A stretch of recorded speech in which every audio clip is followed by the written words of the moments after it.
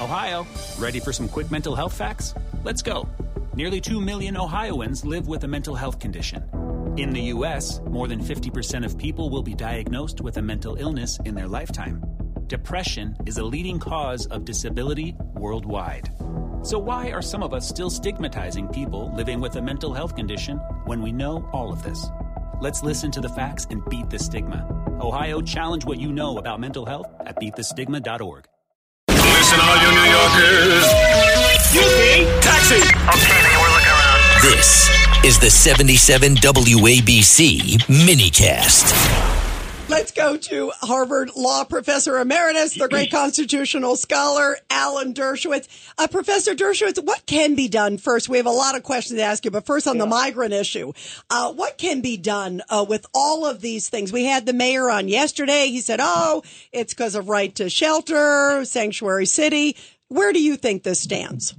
Well, first, I learned a new way of winning cases. Thank you, Curtis, and the others. I just a new way to win cases. To the Supreme Court. If they think you're going to appeal it, I actually have credibility because I do take cases all the way to the Supreme Court, and I even win some. So that's a good tactic. Look, this is an uncharted area of law.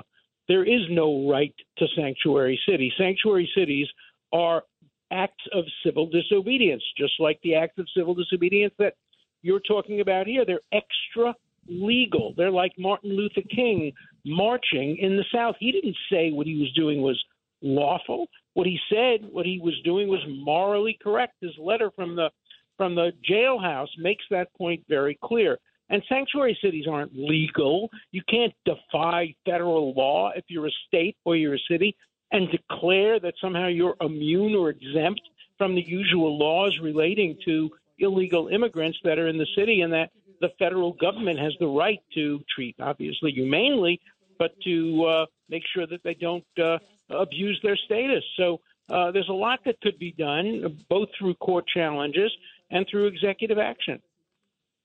So let me ask you, Professor Dershowitz, too, while we have you here. Big news today. House Speaker Kevin McCarthy came out and said he is directing the committees, the three committees, to launch a formal impeachment inquiry. What do you think of that, and what does that do? Because everyone is talking about it.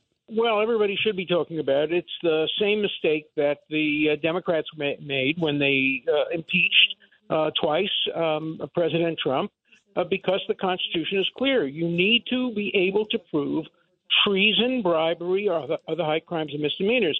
McCarthy says, no, I can't do that, but I can show there's a culture of corruption. We'll go back to the debates. In the debates, some people said we ought to be able to impeach a president for just maladministration, and they rejected it. They said, no, that's not a basis for impeachment. So it's just a bunch of crap, that political stuff going back and forth. It's tit for tat, going back and forth. But fortunately, I think McCarthy has the common sense to say, we're not going to put it to a vote of the House, where previous impeachments were put to a vote of the House before they convened the committee.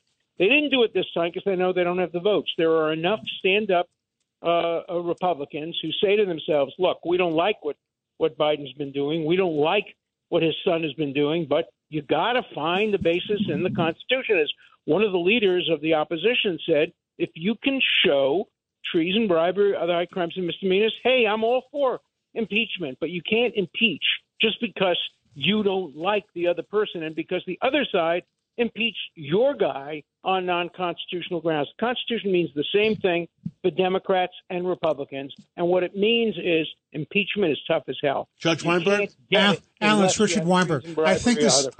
I think the significance of having an impeachment inquiry is it gives broader subpoena power because you don't have to show a direct legislative purpose. Isn't that correct? That's right. And that means also if the Biden lawyers want to challenge it, they may have the right to because it gives more power. And if that power has been given without a basis in the Constitution, then maybe it's challengeable. It's much better off if they just say, look, we're opening an investigation to see whether it's possible that there are treason, bribery, or other high crimes and misdemeanors. Here's the evidence that suggests probable cause, and now we want to see if it can get elevated from probable cause to proof but they don't seem to be doing that. Although, Professor Dershowitz, I got to take exception with you because that is what actually McCarthy just said today. When McCarthy Comer said the same thing. Yeah, they said, listen, we don't know. In fairness, McCarthy was extremely measured, Professor Dershowitz, today. I understand, but he used the term culture of corruption instead of saying that we want to look into whether there is treason, bribery, or other high crimes. Comer's talked about the bribery. He did say, let's see where it goes. And he said, listen, at the end of the day, I actually thought he was extremely measured. That's why I thought he seemed very careful. He was a lot more measured than the Democrats were. That's for sure. They didn't even pretend to have an impeachable offense. They had Adam Schiff and all those other guys getting up there and saying, anything's impeachable. If the House votes it, it's impeachable. No, that's not what the Constitution sets out. This is part and parcel of what's going on the other side, the 14th Amendment. They're abusing the Constitution on the Democrat side, trying to disqualify Trump on the basis of the fact that he committed insurrection or rebellion. That's nonsense as well. But, neither side should be weaponizing the Constitution. The Constitution is a protection for all of us. It isn't a partisan document designed to give rights for thee, but not for me, but me or not for thee. It has to be applied equally, and we're losing that. We're losing equality in the name of what's called equity or woke or partisan. And Professor, I agree with you 100%. And we have Craig Eaton here for you, Professor I agree with you, Dershowitz. Professor, 100%. We should not be weaponizing either Democrats, Republicans, or anyone else. But I think there's so much evidence here. There's the laptops, there's emails, there's correspondence. I agree. There's so much evidence out there that shows that when he was vice president, there was access given to the office to his son and his son's business associates. We need as a country to investigate and explore and have every opportunity. But it should be a special counsel. And 100%. It should be nonpartisan. 100%. You mean like David Weiss? No, exactly the opposite. Somebody who's outside of government, somebody we don't even know what side they vote for, who's never made political contributions, a former justice of the Supreme Court, Steve Breyer, who knows, somebody else, a former judge or a Republican judge, somebody who is above reproach.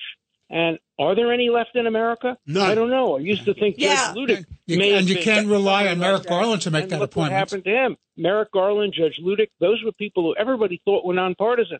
By the Ludick way, is now leading the campaign to try to disqualify Trump. I remember some professor from Harvard about 2 years ago saying Merrick Garland would make a great Supreme Court justice. He would have been. Just not a good AG. Where he could have been neutral, but he was not the right person.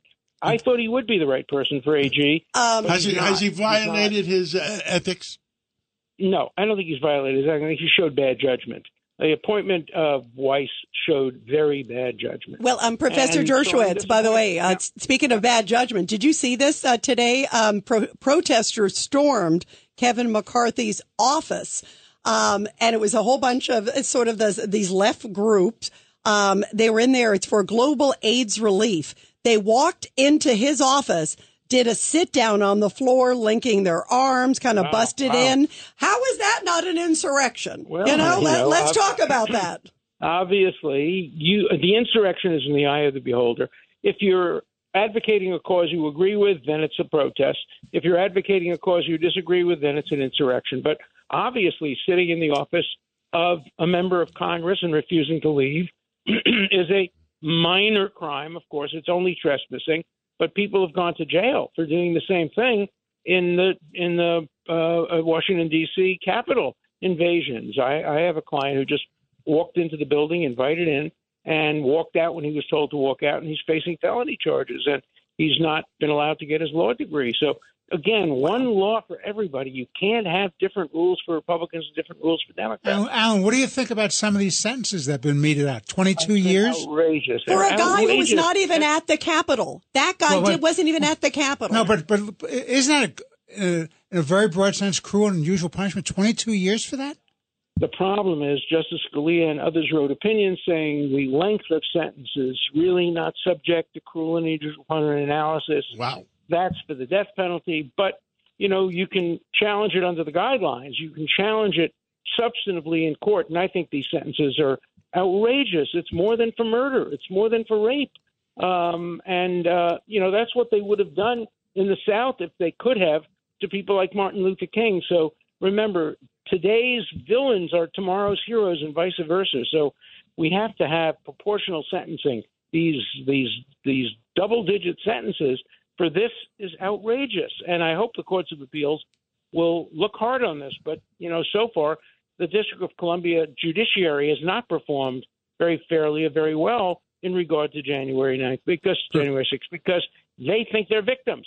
Professor, this is Craig again. Like victims. I mean, when you talk about this 22-year sentence, I remember we all spoke with you a few weeks ago about all those videos that came out, all that evidence that came out, and the potential of the exculpatory evidence that was contained therein. I mean, this guy that's got 22 years that he's facing, his attorney should immediately file a motion to have that thrown out based upon all the evidence and the fact that it could be some exculpatory evidence there. Yeah, and there's another ground, too. It's called the trial penalty. Yeah. These guys could all have gotten single-digit and probably low single-digit sentences if they had simply rolled over, cooperated, and turned against their friends and pleaded guilty. But because they pleaded not guilty, they get these very, very, very harsh sentences. That's a part of the American, quote, justice system that's also in need of critical review.